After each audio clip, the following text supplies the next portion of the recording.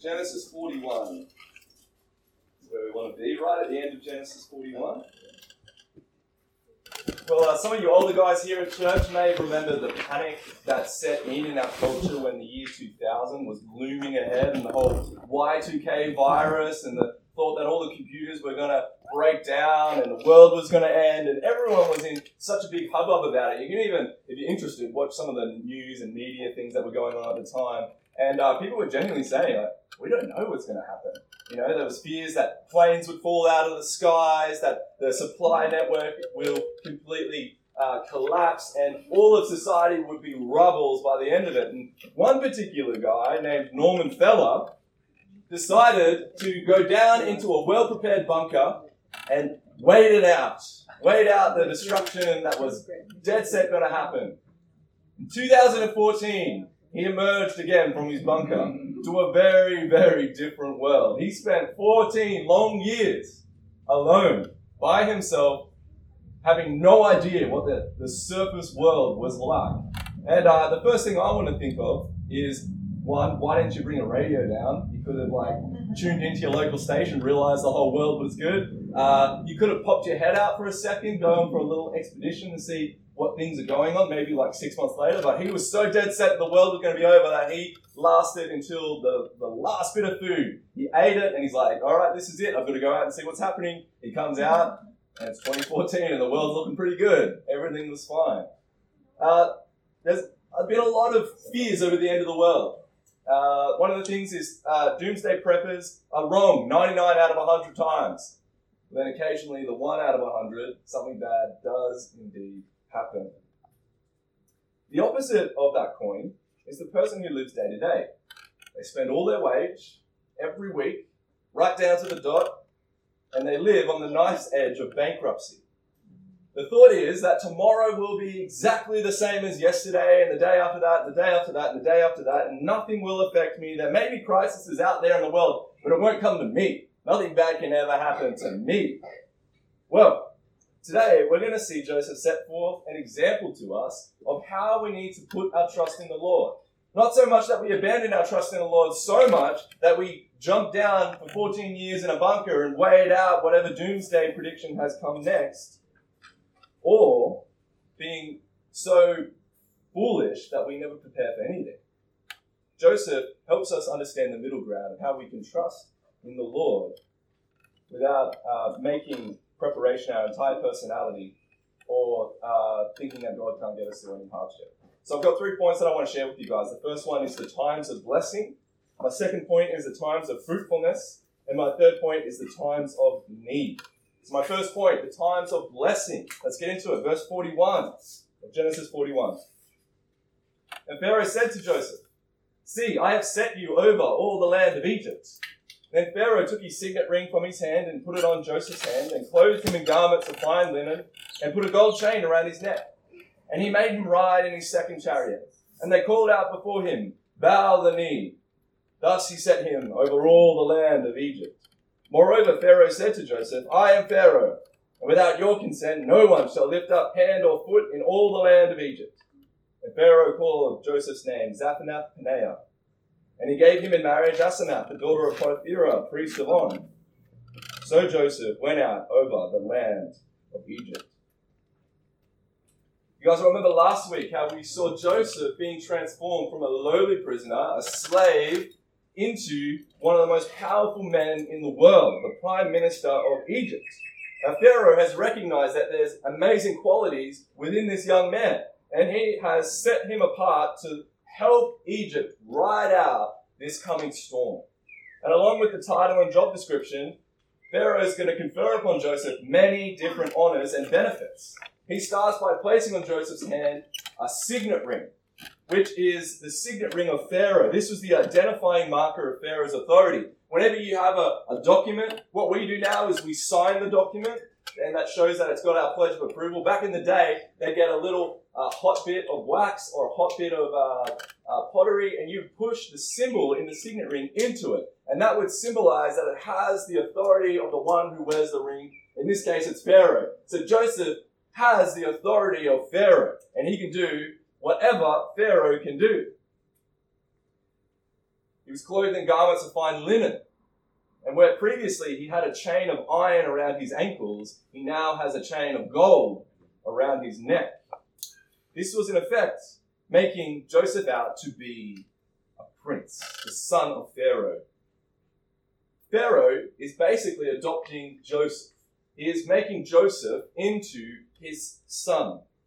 He has received honor as if from his father. And we remember so long ago, it almost seems like for Joseph it was a dream when he was in his father's house and his father conferred upon him the honor of the robe of many colors. You remember that? All that long ago. And here is Joseph now being clothed in much finer clothing than before. We see that there's a certain quality about Joseph that makes him desirable. People take note when they see Joseph. They see he's a wise young man. They see he is handsome in appearance. Remember from a couple of weeks ago, he's diligent, he's got humility, and he's got respect towards people, and it causes people to notice him. He is well noticed and well admired by the people around him.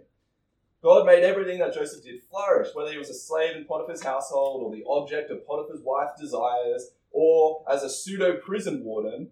And yet through all this hardship and humiliation, Joseph finally will receive immense blessing. He has finally come out the other side, and he's going to see a blessing that was beyond anyone's imagination at this time. He was brought from a slave to virtually adopted by Pharaoh. He is a royal member of the household of Egypt. He rides in a chariot next to Pharaoh. This is like, imagine the president and his convoy with all the black SUVs. This is a signal of authority. This is a signal of royalty. And he's given a new name, Zaphenath-Paneah, which loosely in Egyptian means Savior of the world. Imagine getting that as your title, changing your name to that. You'd very quickly get a big head, wouldn't you? There's a marriage arranged for Joseph.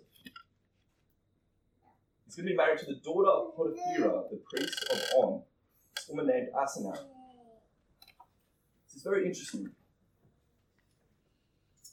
Well, firstly, we have many records of a man named Potipharah. It was a very common name in Egypt, and you, of course, would recognize Potiphar as his previous ruler. It was a very common name, but he was a priest of On. This is a priest of a pagan deity. This was a very different world, and it's not just that Joseph has now married a pagan woman, he has married the daughter of a pagan priest. You know that the religion runs strong in their veins. Their practices and their rites and rituals and all the things run strong in this daughter's vein. He's provided with a new identity. He has a new name, a new family, and a new wife. Daughter of a pagan priest. What do we make of this? Because at one minute, we're like, yes, Joseph, we're so glad to see you're finally risen up. You've finally given the respect you deserve. You're finally given the position that you've earned through your humility. And yet at the same time, we're like, ooh, I don't know if I like that blessing. You get a new name, an Egyptian name. You get a pagan woman. We've already seen all throughout the book of Genesis how these marriages have just not ended up going well. Well, it's important to remember that at this stage, the sons of Abraham were only warned not to marry Canaanite women. And Joseph's mother, Rachel, you will remember, even though she was not she was not a Canaanite, she was a pagan. She stole her father Laban's household gods. Do you remember that when she was sitting on them on the camel? Kind of an interesting story. We won't go into that one. But as far as it was revealed to Joseph, this kind of marriage was not prohibited by God. It would actually come much later under the law of Moses that you were not to marry women outside of the faith. But this doesn't let Joseph off the hook, because he's a wise man. And he marries Asenath, and it's not going to be smooth sailing for him into the future.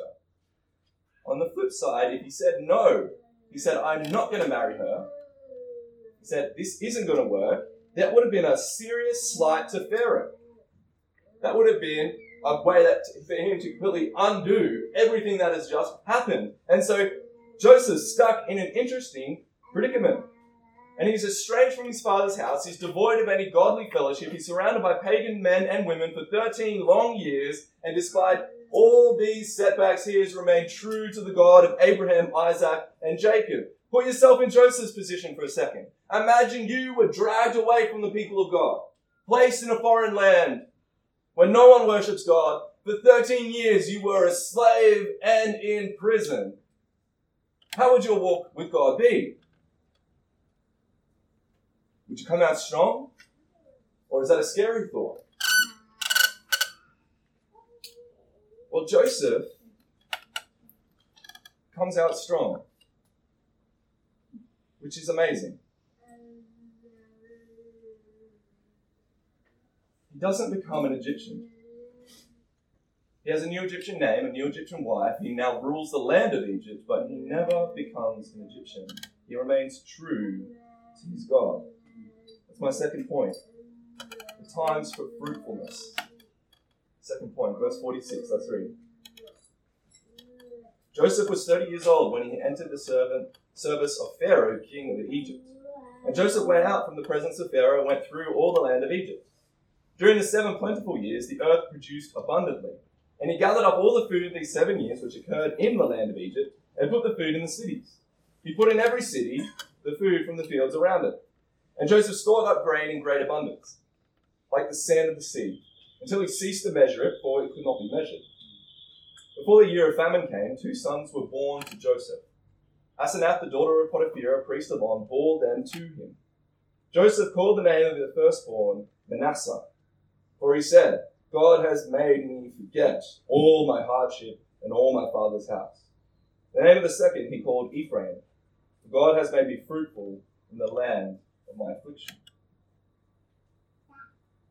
But we see Joseph acting quickly. The 7 years of plenty have finally come, and you need to start preparing now. He goes from town to town, collecting a fifth of all the produce and storing them up. He collected so much grain that it became impossible to measure it all. It was an impressive harvest that they were getting in. It was one that was working out well in Joseph's favor. He was purchasing and storing up this food, and he was ensuring that the nation of Egypt would survive. They would make it through. This would have been a full-time gig, probably requiring a considerable amount of management and administration skills. However, we remember this is Joseph's bread and butter. This is where he developed all his giftings and talents. When he ruled the household of Potiphar and he ruled the court jail, God had prepared Joseph for this very moment. And it's a reminder to us that God prepares us as well for the moments that he calls us to. And rather than complaining about the situations that we're in, we should be asking ourselves, what kind of person is God making us into? Because we will be vindicated when the time of need comes. And during this time, while the land was being fruitful, we see, so was Joseph. He was also being fruitful. He had 2 sons before the famine hit. And the text is very quickly to remind us that he had these 2 sons with Asenath, the daughter of Potiphera, the priest of On. It repeats it again just to kind of let us know, hey guys, this is with this woman that he is having these children. And he names them Manasseh and Ephraim. And if you were tempted to think that his new name and his new wife would distract him from following God, you'd be wrong, because he does not raise his sons as Egyptians, and he does not even name them with Egyptian names. He names them with Hebrew names. He names them both in recognition of the grace that God has shown to him in the land of Egypt. These names are very important. The first name, Manasseh, sounds like the Hebrew for making to forget. And we would be thinking, what is going on here? Because at the end he says he's forgotten all his father's house. And I think, what, you forgot them entirely? They're not important, they don't matter to you? What's going on there? And that's not what Joseph means by that. He hasn't forgotten his family, or even the love he has for his father, but rather the amazing grace that God has shown to Joseph has caused him to forget his hardships and misery. He has spent 13 long years, and the only thing that he wants to do is go home. The only thing that he wants to do is return to his land.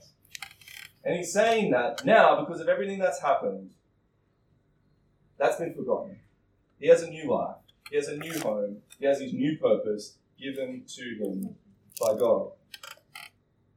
He may never return to his father's house, but he is content and joyful for what he has. The next son, Ephraim. Sounds like the Hebrew word for making fruitful. It's a very interesting phrase. He says, God has made me fruitful in the land of my affliction. Egypt was a strange place, a hard place, a place of misery. For so long, as I said, he wanted to go home. He just wanted to see his father and mother again, but God, in his mercy, has turned the land of his affliction into his new home. And this is the way that God operates. In our places of hardship and suffering are the very places that God intends to make us fruitful.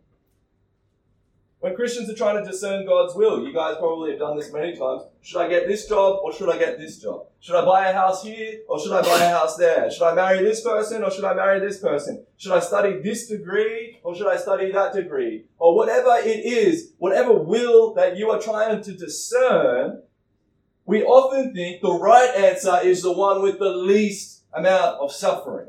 We think that the right answer is the one with the least amount of hardship. So when you're talking to someone, you say, oh, I really want to get that, I want to do this degree, but this degree might actually work out a bit more because, this degree is going to be a lot harder, so maybe God wants me to take this, or God wants me to buy this because this will be a lot easier. That's not necessarily how God works. In fact, it's very rare that God will weigh up an equation for you and let you walk the path of the greatest amount of ease. That's not how God works. It might actually be that God wants you to choose the option with the most hardship. And other times, you don't even have a choice about the circumstances you're in. Things just might be happening to you, and you don't have any control.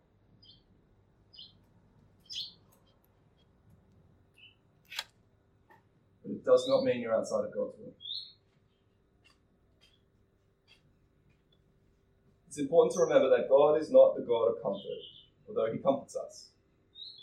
He's not the God of ease, although he does prepare our paths. He's not the God of laziness, though he does lay our heads down to rest. He's the God of all.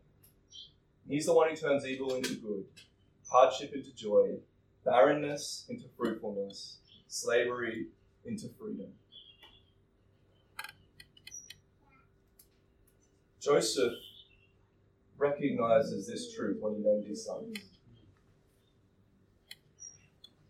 He was not bitter, he was not angry, but he rejoiced in God. He is all the more committed to following God in this foreign land for all that he suffered. He may have a pagan wife, but these two sons have Hebrew names. And these two sons are being raised as Hebrews and not Egyptians. They will be raised up in the Lord. Our situations will never be perfect. You may find yourself in a hard situation. You may find yourself in the past making foolish decisions that have led you to you being in a tough position. Or maybe these bad things have just happened. God doesn't call you to solve everything. He calls for you to be faithful and fruitful and wait for his blessings to come. And when you live like this, you will be wise like Joseph, and you'll be ready for any hardship, and you will prepare for your times of need. This is my third point, the times of need. Verse 53. The 7 years of plenty that occurred in the land of Egypt came to an end, and the 7 years of famine began to come, as Joseph had said. There was famine in all the lands, but in all the land of Egypt there was bread. When all the land of Egypt was famished, the people cried out to Pharaoh for bread. And Pharaoh said to all the Egyptians, "Go to Joseph. What he says to you, do." So when the famine had spread over all the land, Joseph opened up all the storehouses and sold to the Egyptians, for the famine was severe in the land of Egypt. Moreover, all the earth came to Egypt to Joseph to buy grain, because the famine was severe over all the earth. Well, this section reminds us that these things came to pass as Joseph had said. His interpretation proved to be true. If anyone doubted him, they did no longer, as the whole of the Middle East was plunged into a serious famine. The rains that would normally fall on the Ethiopian highlands didn't fall. The Nile didn't swell, and the land was plunged into a famine.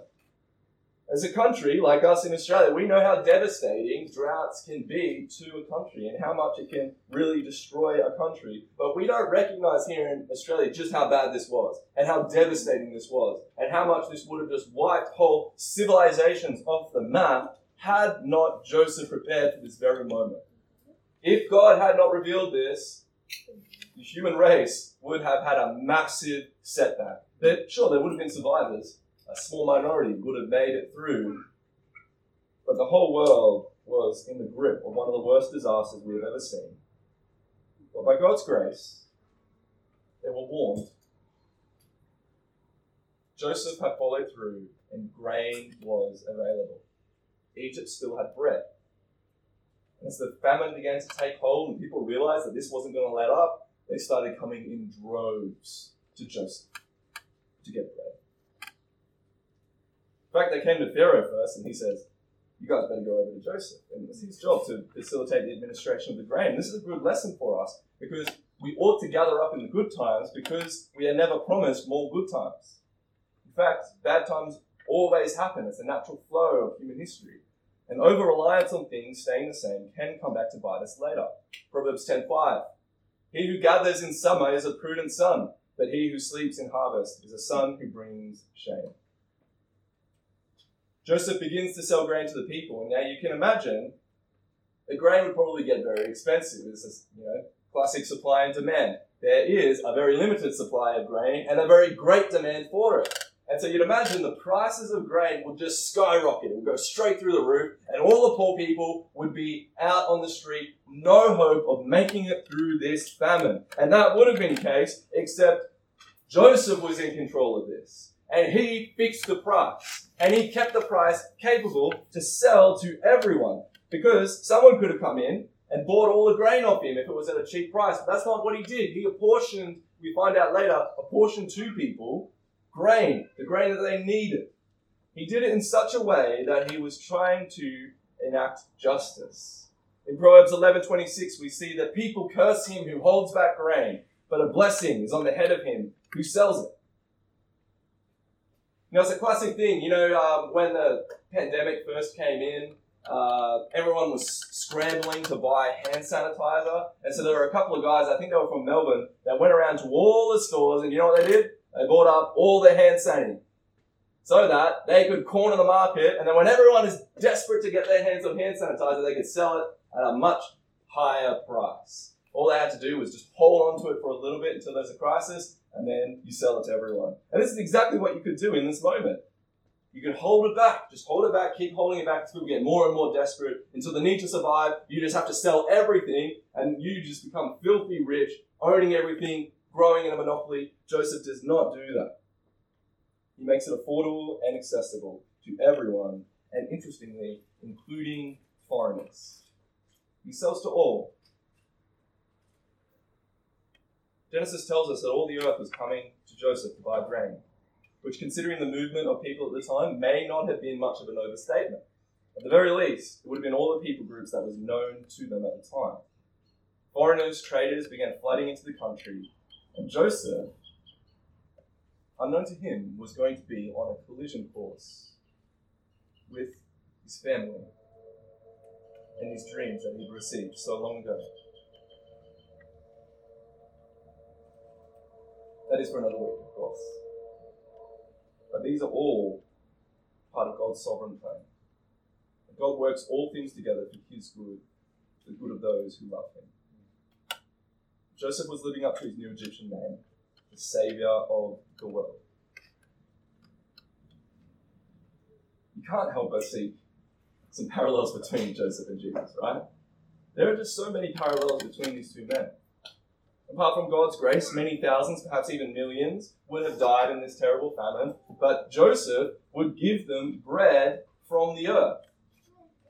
Fascinating. A bit later, when the Israelites were about to starve in the desert, what happened then? Moses brought down bread from heaven.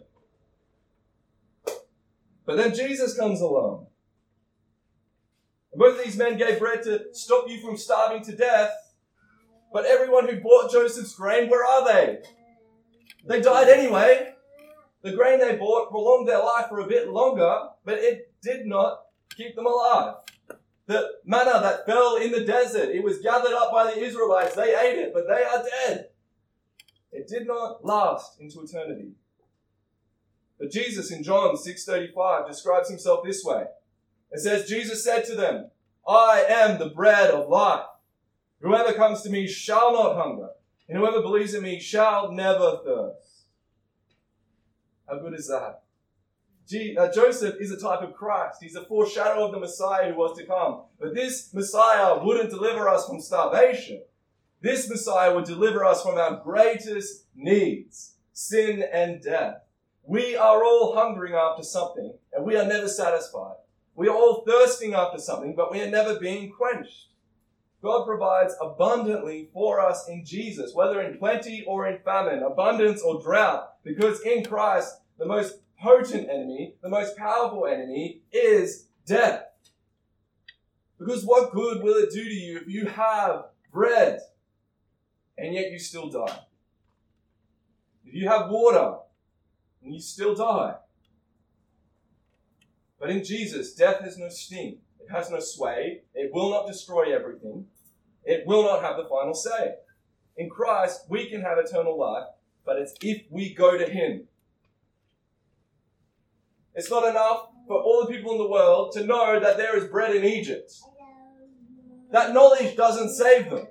That knowledge doesn't change their life. If they want to be changed, if they want to live, if they want that bread, they have to make the trek to Egypt.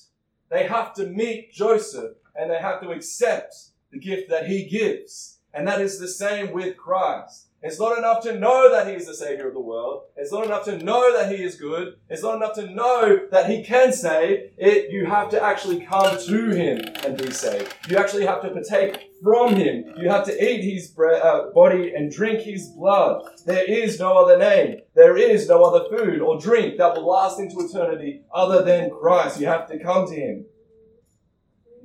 No one else has gathered the grain, no one else will provide, and no one else will rescue except the Lord Jesus Christ.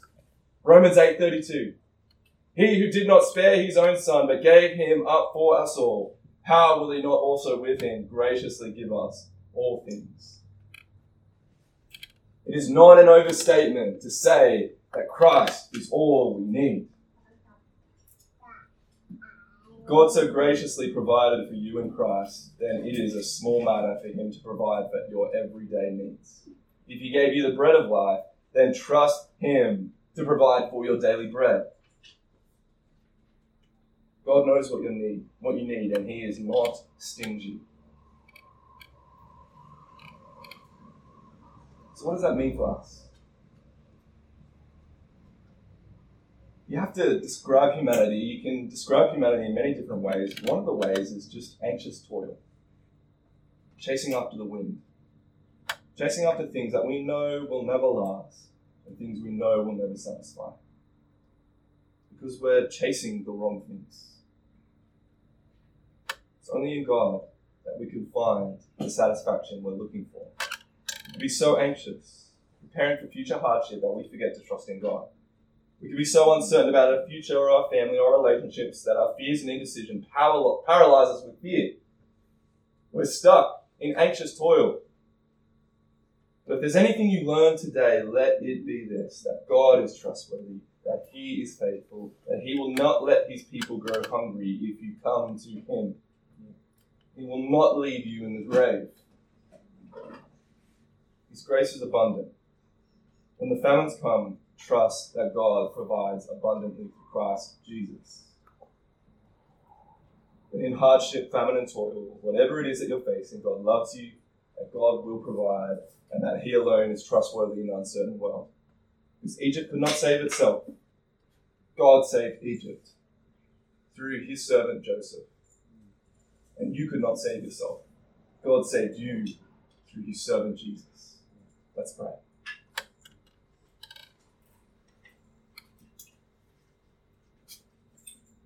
Father, we thank You so much for the gospel. That although Joseph gave bread from the earth and Moses gave bread from heaven, Lord, You give us the only bread that will last into eternity, and that is Your Son, Jesus. Lord, we thank You that as we read books like Genesis and we see characters like Joseph, we see that although these stories are great and though these stories are God-breathed and inspired by Your Holy Spirit, Lord, we know that they speak to something greater, and that greater thing is Your Son, Jesus. Lord, he is the center of all human history. He is the most important person who ever lived. And Lord, he is the only one who will rescue us from sin and death.